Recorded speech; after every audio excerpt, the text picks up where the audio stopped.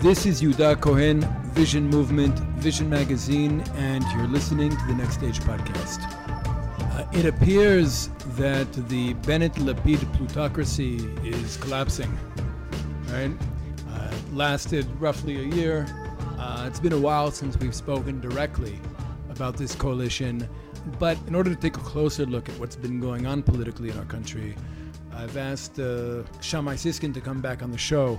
I think what's happening really deserves a proper analysis. Shammai, welcome to the show. Yeah, Yehuda, thank you so much for having me. It's been a while since we were able to chat. So certainly what's happening in the background, the big topic in terms of politics in Israel is, as you said, the the seemingly imminent collapse of the current government. Whether or not they'll have to go back to elections again, that's another case. I believe that there were reports recently that some of the coalition members were spotted talking with Likud about possibly replacing the government without elections should the government collapse. Sure, so there's certainly contingency plans going on in the background, and there are several parties who know that elections would mean either they're not coming back, they're done, their careers are over, or they're going to come back with less strength. Right, and I think that Bennett's own party is one of those parties that's at substantial risk for that happening. Or Gideon Sa'ar. Right, Gideon Sa'ar for sure. Yeah. I think that he strategically positioned himself in a less loud position during this round, so that he would know that if there was any major flack, his reputation, his political standing wouldn't suffer as much. I think that was a strategic move for him. But be that as it may, I think that the big movers over here are basically Elkin and Lieberman, because they know that they have the most leverage, the most sway, and the most experience in dealing with Netanyahu, with negotiating with him. So I think that they're the ones that feel the most comfortable. But yes, I think that should the government fall, I think that it could be a pretty devastating blow to Bennett. He made it out alive once in a catastrophe when 2 elections ago without making it in to the government. And that might have been 3 or 4 elections ago. There was the first of the 4 elections where he didn't come in at all. I meant 2, like 2 before the last one that produced the current government. Right, so I guess that's 3 ago. Yeah, without making it in, and now he's prime minister. So how that happened, no one's really sure. But yes, I don't know if he would be able to recover from another blow like that. That would be pretty hard. Right, and he might just go to Yesh Atid. Like Bennett might just find himself number 2 in Yesh Atid. Wow. Some of his... You think that's a possibility? I don't think he would go that far. Really? Sure. Why not? I think people were shocked the fact that he was even willing to sit with Lapid in the same government was a big novelty. You know, since Bennett entered politics, he's worked very well with Lapid. And I think even from they both... I think that's just because they have the mutually shared value that stability is more important than their disagreements.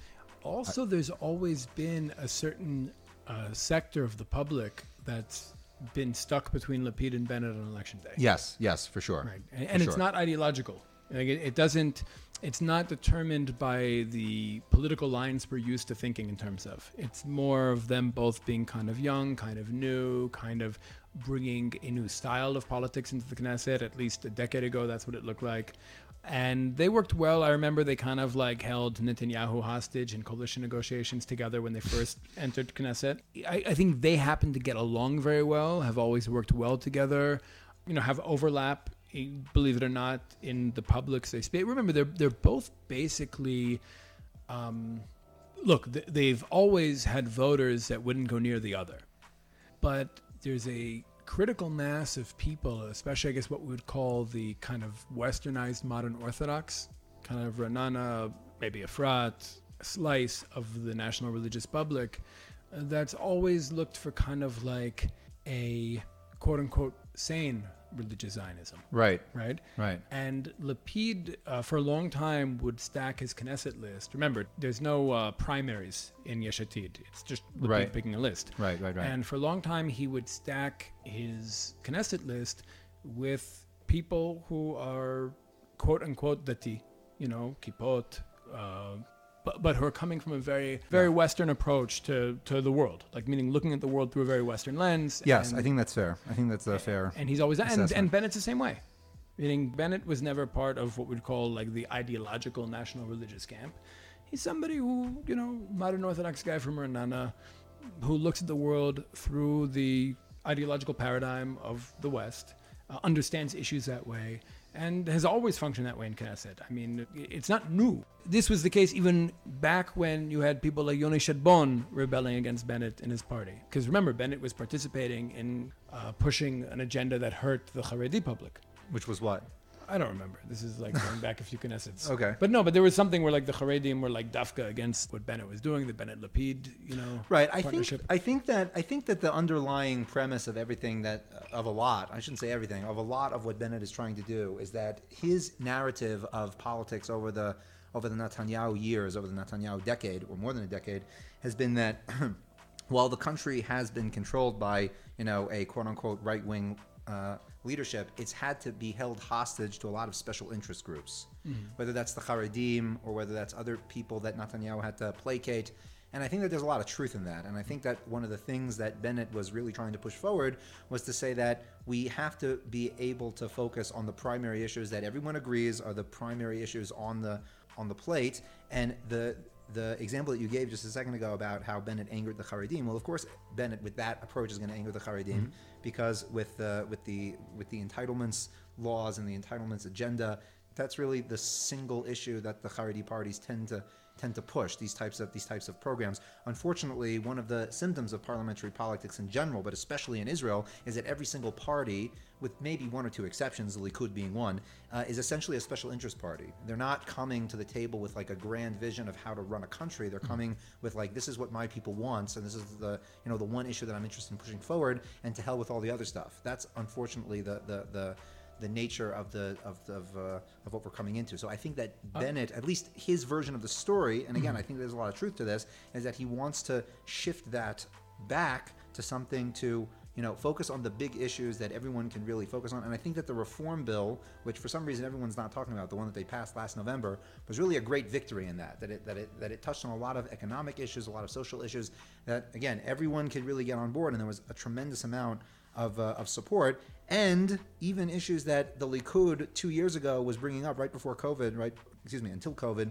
The Likud was also talking about these issues, about slashing regulation and import stuff and all this, right? These were issues that everyone was talking about, but they didn't have the political will or the political capital, because they were tied to these special interests. They didn't have that capital to push them forward. So now this coalition does, because again, that's what they signed themselves up for, so to speak. So I don't buy it. No, I don't buy it. I don't buy it. First of all, I think that even when we're talking about big issues from Bennett's perspective, I don't think he understands those issues on a deep enough level. The fact that, for example, it was on the radio a few months ago that Bennett came back from a meeting in Washington with Biden, Blinken, right? And Bennett said at his cabinet meeting that he doesn't understand why Biden seems so dogmatically opposed to Jewish building in Judea and Samaria. Like Bennett didn't understand. Now, remember, did he say he didn't understand because he didn't understand, or did he say shocked. I don't understand, like rhetorically? No. It sounded like he really didn't understand. Like he didn't see it coming. He wasn't expecting it. It was a surprise to him. I'm not sure that's what he meant. Okay, but for the sake of argument, let's go with what you're saying. That's how I took it, and what that says to me. Remember, Bennett is also somebody who's positioned himself for years as like the leader of the struggle for Eretz Yisrael. Yes. And whether it's at the Yesha Council or Council of Judea and Samaria. Right. Yeah. Or we're talking about just by 2D. That's how he positioned himself. And for somebody who positions himself to the public as the leader of the struggle for Eretz Yisrael, to not be aware, ostensibly, again, I'm going with what he said, but to really be surprised by the American opposition to Jewish building in the West Bank shows me that either he was never really leading that struggle or he was completely incompetent in that role. So I hear the underlying points that you're making. I understand the underlying points, but again, this is all based on your interpretation of a certain statement that he made in a press conference. Sure. I don't know if we could put too much of that on him. Mm-hmm. Like, is he really surprised? I don't think he's surprised. I mean, you can go back and see news conferences that he's doing when he just entered politics, and he's bashing Amanpour on CNN and all these people for for daring the question of the legitimacy of Jewish settlement in Judea and Samaria. That's different. Why is that different? That's different because if he's ostensibly the leader of the struggle for Jewish life in Judea and Samaria. And he should understand the political opposition. He should understand who are the forces standing against him. And if he didn't understand on a deep level that the United States is like bipartisan, right? It's not a Republican thing, not a Democrat thing. That the United States has been consistently the number one opponent of Jewish building in the West Bank.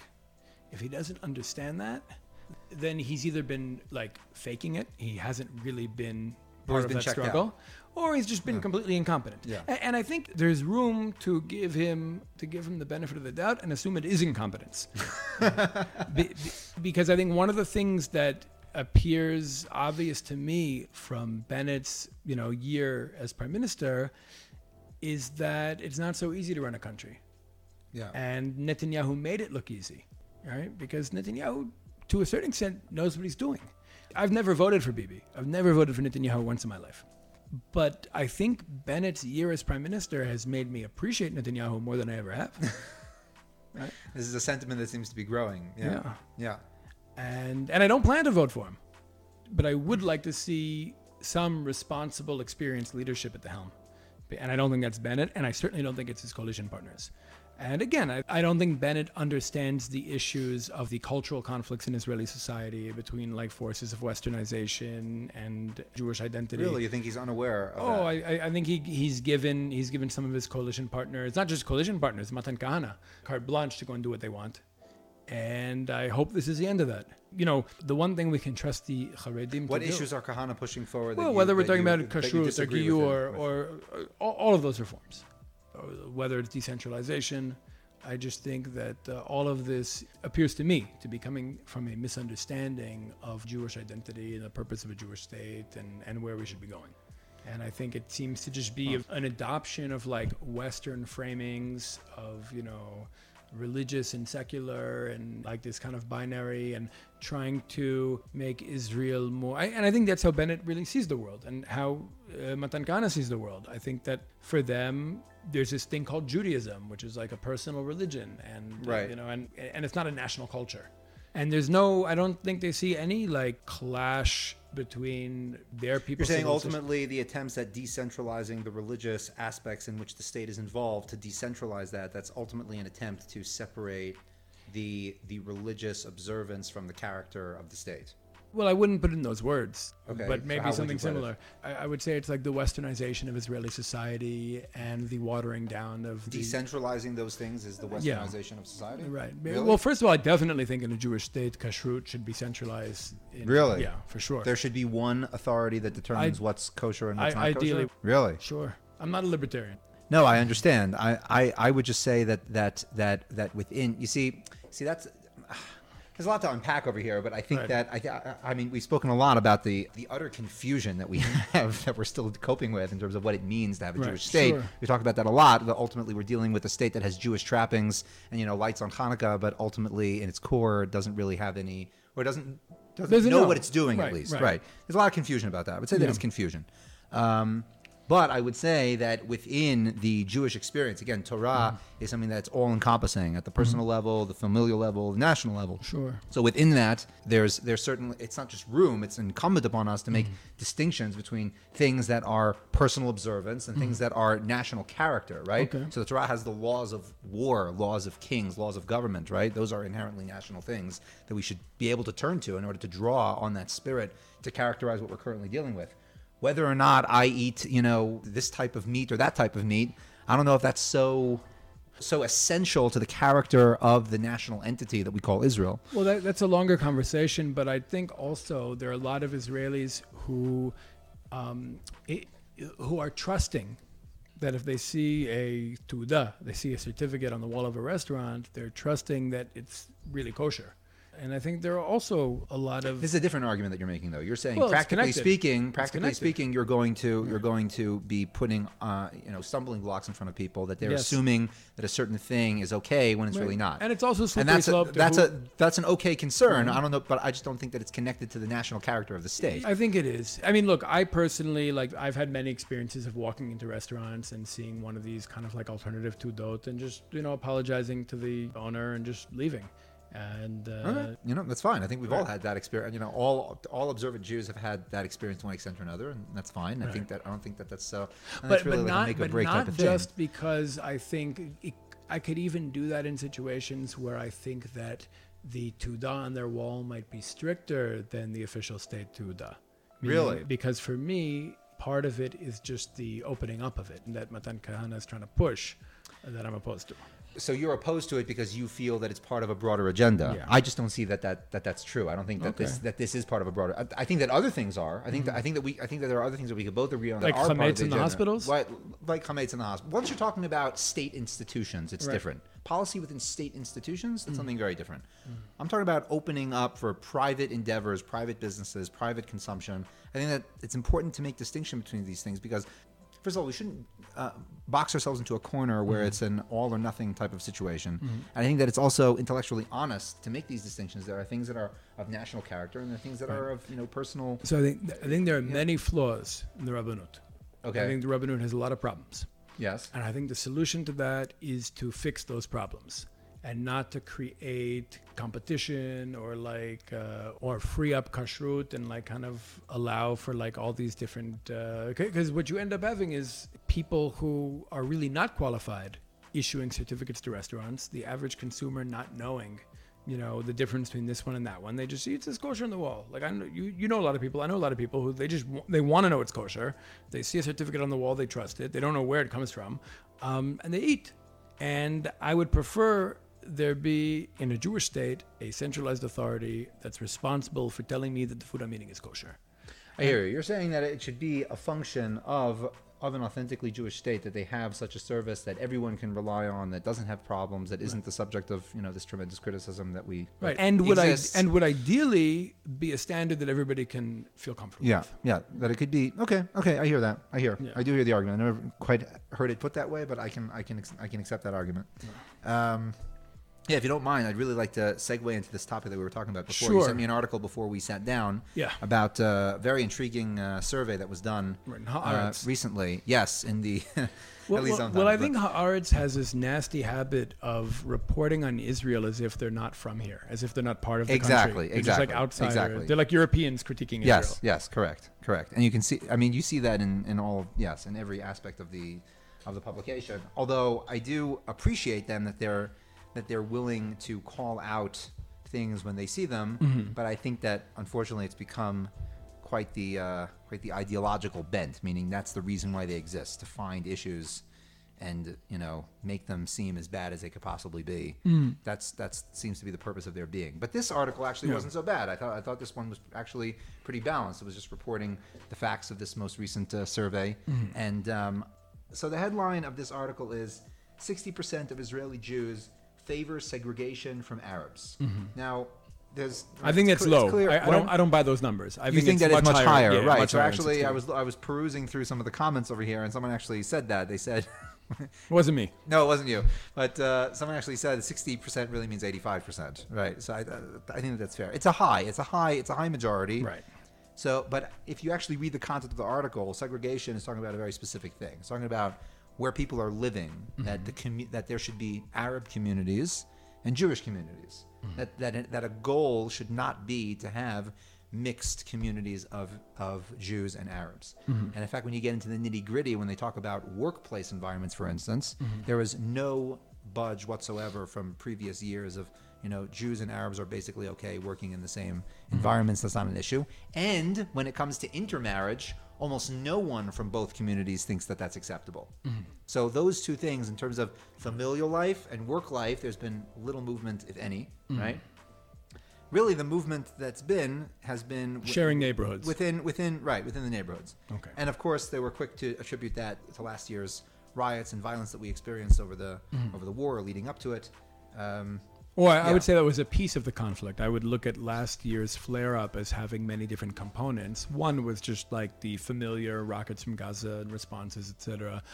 One was the Jerusalem Sheikh Jarrah issue.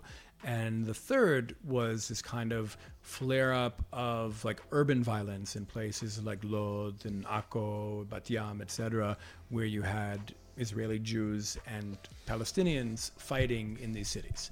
And I think one of the things that was made very clear to a lot of people, if it wasn't clear already, is that there's really no such thing as an Israeli Arab. It's a lie that we tell. Like, there are Palestinians with Israeli citizenship, but for the majority of Israeli society, when you talk about who is an Israeli, they mean the children of Israel. They mean the Jewish people. They don't mean that guy. And they don't relate to them in the same way. Meaning Israelis, by and large, feel a sense of connection with each other that they don't share with Palestinians who have Israeli citizenship. Like, that's not shared. Right. Like, even the idea of being able to walk up to a complete stranger and berate them for something they're doing with their kid does not translate over to Palestinians. Correct. Right? That's like something we only do to Jews. Right? Yes. It's a very Israeli thing to do, but only to other Israelis. Only to other, like, real Israelis. And I think we have to be honest about that, because we can't correct our relationship until we're honest about our relationship. Yeah, so I think this really goes to the heart of what it means when people say Israeli, right? Because B'nai Israel. so let's start from like the hyper Western paradigm, like a super Western thinker looking at Israel would say there's this democratic national governmental entity called Israel, and that governmental entity has citizens. Right. Just like America has citizens, just like Germany has, we have citizens. That's a certain legal status. Right. And it doesn't matter if that person with legal status is an Arab or a Mexican Right. or a Jew. It doesn't matter. They all have the same legal status, and that's it. Right. That's the end of the definition. Civic right? nationalism. Right, exactly. That's Civic nationalism, right? Right. So from that perspective, they're saying, well, what's the difference? And why is there so much bigotry amongst these Israeli citizens? Shouldn't they all just love each other and sing Kumbaya, right? So the reality is, as we know, that that's not true, as you just iterated, right? Really, they're On either side. It's not how Palestinians feel, and it's not how Israelis feel. So that's like one pole perspective, right? Let's go to the other pole. The other pole is there's Jews, there's Arabs. I'm just playing devil's advocate for like the other extreme position. The other extreme position would hold that there is no such thing, and this is just a fake. There's just a fake lens through which we're viewing a highly polarized situation in which there's one ethnic group versus another ethnic group, and that's how they see each other, and that's how they're always going to see each other. And this, this civic label that we're placing on things is just an attempt to cover up the reality as such. It's a foreign imposition. But I think that the actual reality, and this is actually supported by what we are observing in Israel today on the ground, and I personally believe this is a trend, and I can go into that more, that the definition of Israeli is very much multi-layered, right? It's clear and explicit. This is a Jewish state, and that was the purpose of the state. And people, if a Jew shows up at Ben Gurion Airport and demands citizenship, we give it to him or her on the spot, right? And the point is that this whole project, right, in its aspiration, again, we were just talking a second ago that the definition of that is obviously very murky, and we're still very confused about what exactly the definition is. But be it as it may, the aspiration of this project is to be a homeland for the Jewish people. That's the aspiration, right? But there's another layer to that in which there are other minorities living in this country.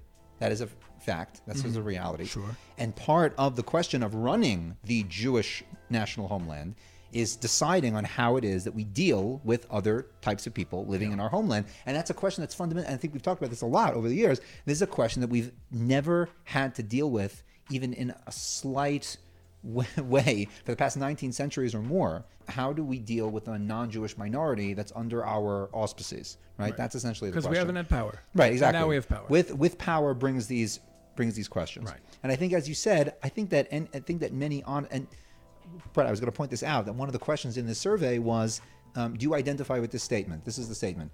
Someone who considers himself a member of the Palestinian people can be an Israeli citizen. Do you agree with that statement or not? I do. I do. So in this survey, right, many more Jews, excuse me, the opposite. Many more Arabs agreed with that statement than Jews. Right. I agree with the statement. Yeah. So according to this definition that we're dealing with now, right, and we have to be very, very subtle when we talk about these things, because it's not an issue of second class or first class. It's that there is a layer of Israeli citizenship which is equal across the board. Yes, would you agree with that? It's not, but it could be.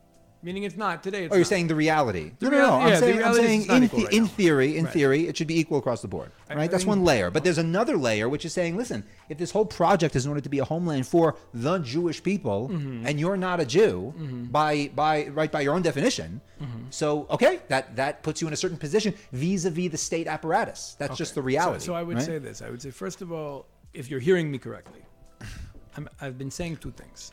Number one, I'm saying that in terms of status, rights, access, benefits, there should be equality, right? In terms of what citizenship means and what citizenship grants a person, right? There should be equality. But that doesn't mean the word Israeli is ever going to be applied to a Palestinian or anybody else in the same way that it's applied. You're saying we need to fix our terms first psychologically. Of all. Yeah. Like I'm saying, psychologically, when we talk about who is an Israeli, we mean the children of Israel. Yeah. Right? That's who we mean. Now, does that mean somebody who's not, somebody who doesn't fit that definition should have less rights, less access, less of a place in society? No. All right. And I think part of it is the terminology. We have to untangle our terminology. And I think that both Jews and Palestinians have many layers of identity. Okay. And we can have a shared layer of identity, whatever you want to call that. You can call it Israeli. You can call it Palestinian, by the way. That might be a shared layer of identity. Yeah. It could be the word Palestinian could be a shared identity Yeah. that we have. It could be Semite. Back during the sentence. Right. Second Intifada, people were pointing out that Arafat was born in Egypt, and what's his name, the prime minister at the time, Sharon. Ariel Sharon had on his birth certificate Palestine. Okay. People just pointing that out. I mean, it could be Semite. Right, it's possible. Yeah, We could share an identity called Semite, meaning there could be a shared layer of identity that we can build on without compromising on the other layers of our identity that are important to us. Right. On So both I think it's this, again, going back to this all or nothing approach of saying either it's all a civic nationalist identity or it's all a religious ethnic identity, and that's the wrong approach when you're dealing with any national entity. That's just the wrong way to go about it. There are always these multi layers going around. I just want to throw out some numbers to you just to highlight this point. Today, in the state of Israel, right, 27% of those that are enlisted in Sherut Leumi, in national service, are Arabs. That's a much higher overrepresentation from their overall percentage in society, right? And this is growing dramatically from previous years. Also, enlistment in the army is growing. All these factors and indicators of Arabs willingly and wanting to be part of the state functioning.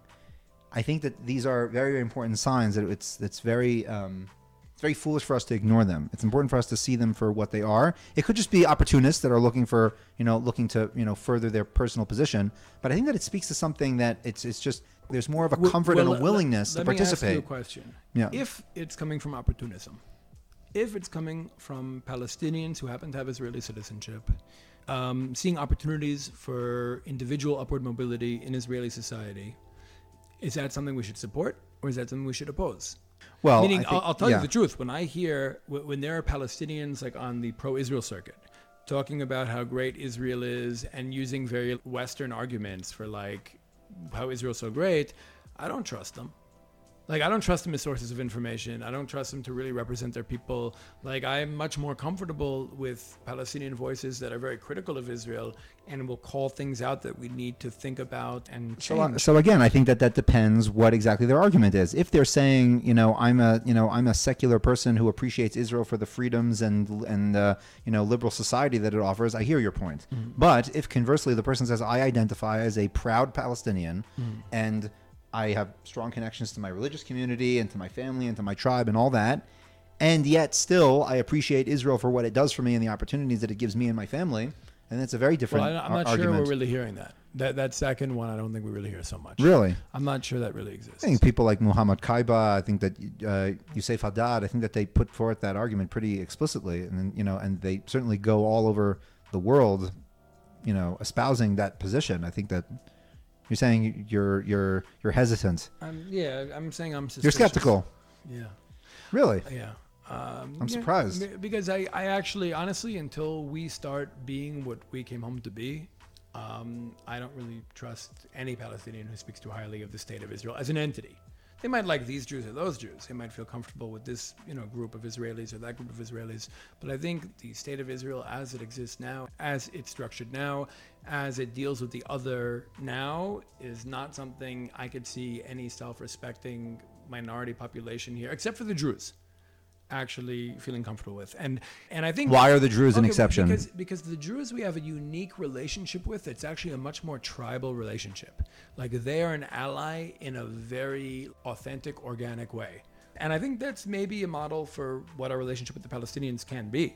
Meaning we would like to have a relationship where we are allies, where we respect each other, where, we care about what's important to one another, but we're not the same. We're not the same identity, and we're not all getting kind of laundered in this like one size fits all civic national identity.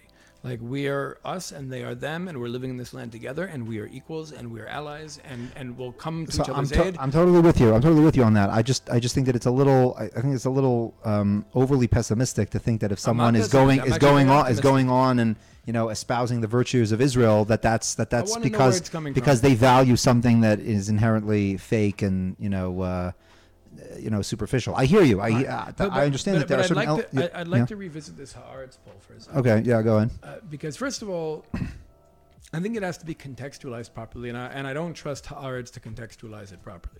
Meaning, when I look at a poll like that, when I see Haaretz publishing something like that, what I hear them trying to say is, look how racist Israeli society is.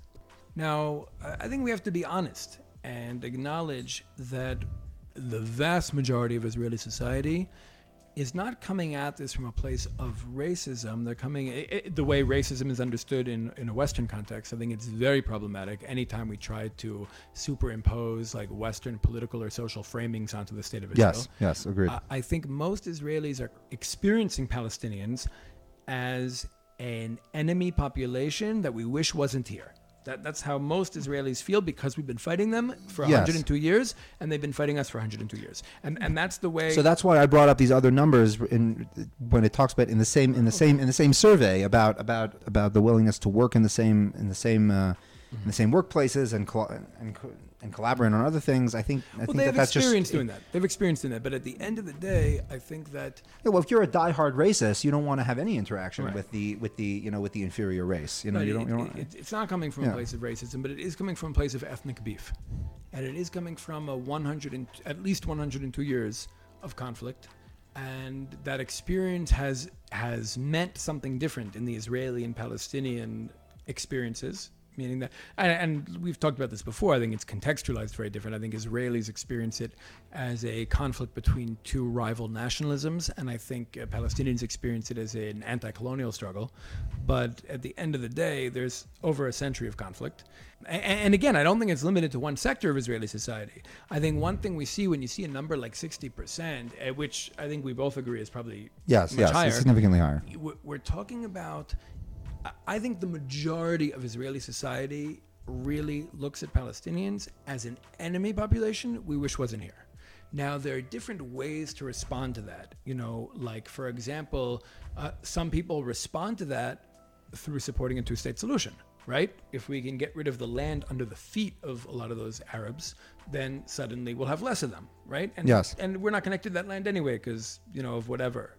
Because we see ourselves as just Europeans who happen to be in the Middle East or whatever, right? Yeah. That's one approach. Yeah. Another approach, for those who are more connected to their identity and to their homeland and are not willing to compromise on it, is to say we need to drive these people out of here, right? Or go and make them afraid of us on Jerusalem Day, on Yom Yerushalayim or whatever. And I just thought, this is, again, we're having this conversation in the wake of Yom Yerushalayim and a lot of liberal Zionist critiques of that parade. And let's be honest, at the end of the day, these liberal Zionists are critiquing the teenagers at the flag parade from their segregated communities on what used to be a Palestinian village. Meaning like who are you fooling? Yeah. Like, at the end of the day, what's bothering you is not that you care about the Palestinian. What's bothering you is the behavior of those teenagers reminds you of our neighbors, and you don't want to be that. Meaning, when you look at our political map, from Meretz to Otzma, there is an attitude towards Palestinians that is shared. The difference in how different sectors of Israeli society respond is not determined by how they feel about Palestinians.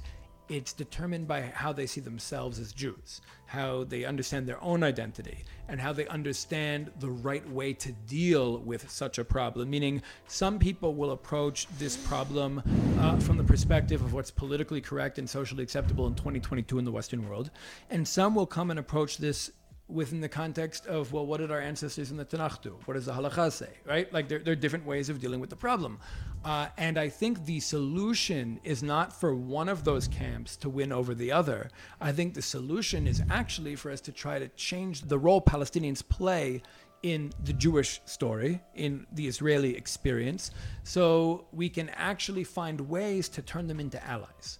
And I think it's actually, ironically or not ironically, I think it's actually those who are more connected to Jewish identity, who express themselves very much like our neighbors and who say things that embarrass the liberal Zionists in Tel Aviv, who are more equipped, yes. Definitely more in a position, more equipped to be able to be real peacemakers and to be able to actually reconcile with the Palestinians and in this conflict, because they would do it as like another regional tribe and not as pretentious Westerners. It's like the well-known quip from Rabbi Menachem Fruman, who commented on Oslo when he was speaking to a Palestinian colleague. Speaking to Sheikh Yassin from Hamas. He was speaking to Sheikh Yassin from Hamas. So he said that, Oslo was my heretics and your heretics signing a piece of paper. Right. So I think that there's a lot to that. I would think that there's many on the Palestinian side that are also coming from a very, very westernized paradigm, and that they're trying to like play the game, so to speak, to try to court the favor of whoever they're trying to court the favor of.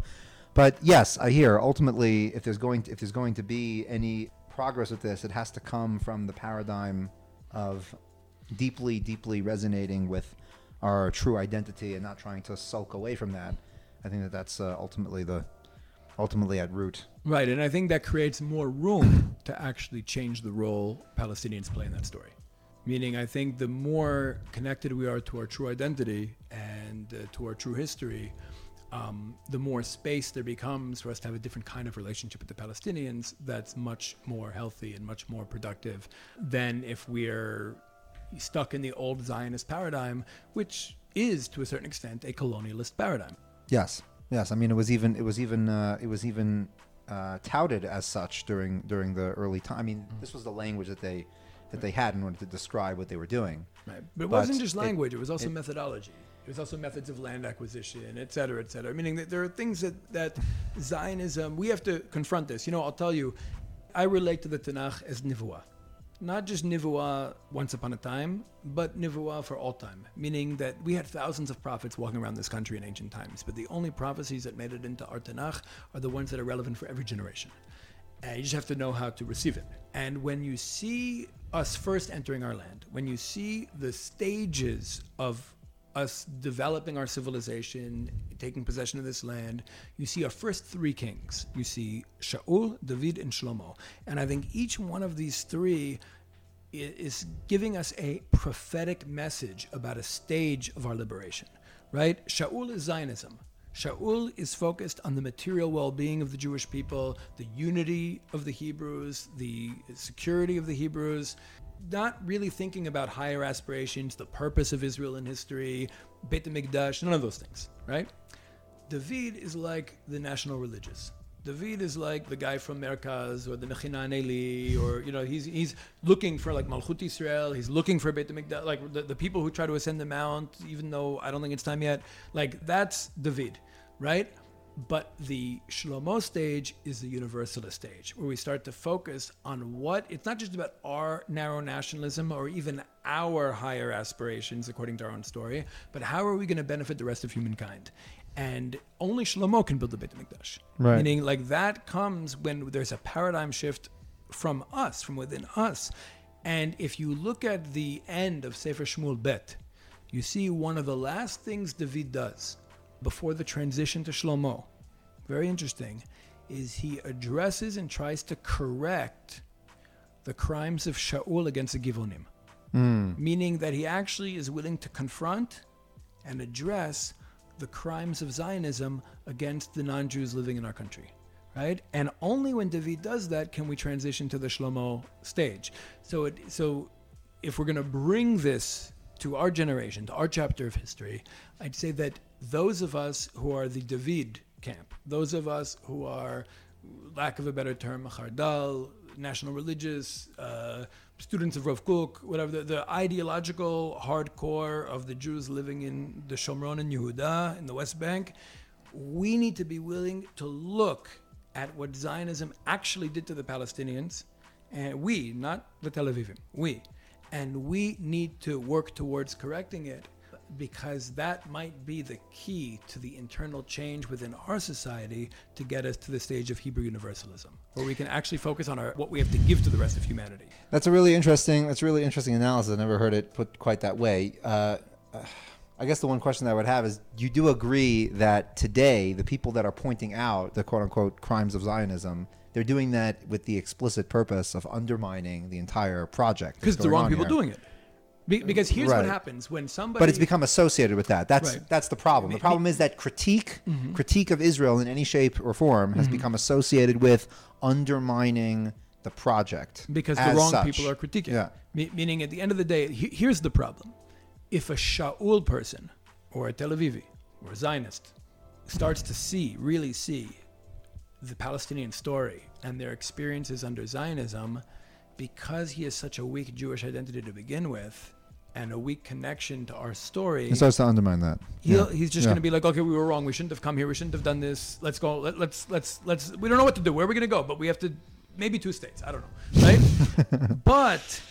But if somebody who votes for Smotrich, right? Somebody who lives in Kiryat Arba, somebody who lives in Beit El, somebody who lives in Elon Moreh, somebody who's deeply connected to the land of Israel, to the people of Israel, to the story of Israel, to the Torah of Israel, who's willing to fight, kill, and die for what he knows to be important to Jewish history and for the things we say in the Tefillot 3 times a day, if that person starts to look at the Palestinian story with empathy and starts to take their pain seriously and understands our contribution to that pain, the result is not the same as a Tel Avivi. The result is Shlomo. The result is Hebrew universalism. The result is moving forward. And it has to be real. It's not, in my opinion, it's not Rav Froman, and it's not Tag Meir, and it's not Yeshivat Har Etzion, and it's not any of those. It's not this like westernized, like liberal modern Orthodox. It has to be coming from those who are real, those who vote for Smotrich and Ben Gvir and Avi Maoz, and maybe even Gimel and Shas. Those are the people who have to really look at the Palestinian story, look at the mistakes we've made, what we've contributed to this conflict, and actually come out trying to correct it in a uniquely Jewish way, in a way that makes the state more Jewish, at least on a deep level. And that's the work that I think really needs to be done in order to advance the Geulah process. Yeah, much more than just like fighting over Har HaBayit today. Yeah, something that comes to mind when as you're telling me this, something you told me a number of years ago, is that when we treat Yehuda v'Shomron, Judea and Samaria, in the same way that the Americans treat Afghanistan, then how can you expect anyone else to look at it that way as well? Right. It's actually apropos for what we're dealing with now, because this was a recent vote in the Knesset, whether the emergency powers that are placed, some type of weird Frankenstein-like reality of like, we're there, but we're not really there, and Israelis that live there, they're under Israeli law, but not really. Like this monster of a situation was just extended longer. Just like it's just, I think that more than anything else kind of highlights what it wasn't. It failed. Right. It wasn't a highlight. It wasn't failed extended. to pass. Yeah. And that's one of the crises that the Bennett-Lapid plutocracy is facing. By the way, when I call it plutocracy, I'm not just like throwing out a word. No. Meaning I totally if you understand. look at the parties I think sitting that's in this actually government, a fair label. Yes. No, the VAR did an actual study. The VAR actually did a study of Israeli voting patterns according to class. And all of the parties sitting in this current coalition, the Bennett-Lapid coalition, with the exception of Ram, are parties that are supported and voted for by the wealthiest Israelis. Yeah. That's something that they point out with Likud a lot, that the base of Likud is very, very much the middle or lower middle class of Israel. Yeah. It's interesting to highlight. I mean, I think we're really sitting at the cusp of political developments that are really highlighting everything that you just spoke about really being forced to come to an understanding. Because it's antagonizing the contradictions in our society, which is ultimately healthy, right? Which will ultimately if we take them to heart, instead of trying to patch them up again. I think that like this insane round of constant elections over the past 2 years was just really dragging it out over and over, of showing what exactly were the confusions and the conflicts at play. Unless it's teaching us something about the British parliamentary system of representative democracy not being the most matim, not being the most appropriate for our culture. Same as India, by the way. India also has political crises based on the fact that they're still using a British colonial system that doesn't really fit their identity. Yeah. Like, we need to, we should, obviously, this country should be democratic. Like, I think that it should be more democratic. And when I say democratic, I mean empowering people to influence the structures they live under. But it has to be done in a way that fits our identity. It can't be in a way that's alien to our identity and artificial. But I also want to add that those 4 elections and the political instability was, from my perspective, very much caused by Donald Trump. And I think that Avigdor Lieberman, a lot of people didn't catch this, but Avigdor Lieberman was very much functioning as an agent of Trump in our political system to stop any government from being formed that could potentially resist the deal of the century. Meaning that Trump wanted a Bibi Gantz government. He wanted Gantz in there. Lieberman refused to join any government that didn't include Kachol Levan, right? Because at the end of the day, and Trump wanted, again, this is back then, he wanted it to be a government without Bennett and without Smotrich, because he didn't want anybody in there who would have an ideological problem with his plan. And I think that's what Lieberman was trying to achieve. Lieberman, in his language at the time, was just as antagonistic towards the national religious as he was towards the Haredim. And by the way, I think it's definitely unfair to refer to the national religious as like a sectoral private interest group. And I think the Haredim are becoming less that. I think as they get bigger and more powerful in Israeli society, they'll naturally become less that, just because they'll, the majority. Right. I mean, their origins is a very antagonistic attitude, meaning it's us versus them type of thing. But yeah, as you said, as their power becomes bigger, I think they'll also be forced to take on a bigger, broader perspective of politics, just because that's the reality. There's no way really out of that. In any case, there's so much more to say, but we got to wrap it up. Yeah. It's such a pleasure having you back on the show. We got to do this more often. Yes, please. I know you reached out to me a few times before that, and we couldn't make it happen, so I'm glad that we finally did. Maybe we'll do a deeper dive into the current political crisis sometime soon. Yeah. Or maybe next time we do this, we'll have a better government. We'll have a government we could both be prouder of. Let's hope so. Yeah. This is Yehuda HaKohen, Vision Movement, Vision Magazine, and you're listening to the Next Stage podcast. Anyone who wants to check out the show notes can go to visionmag.org/thenextstage78.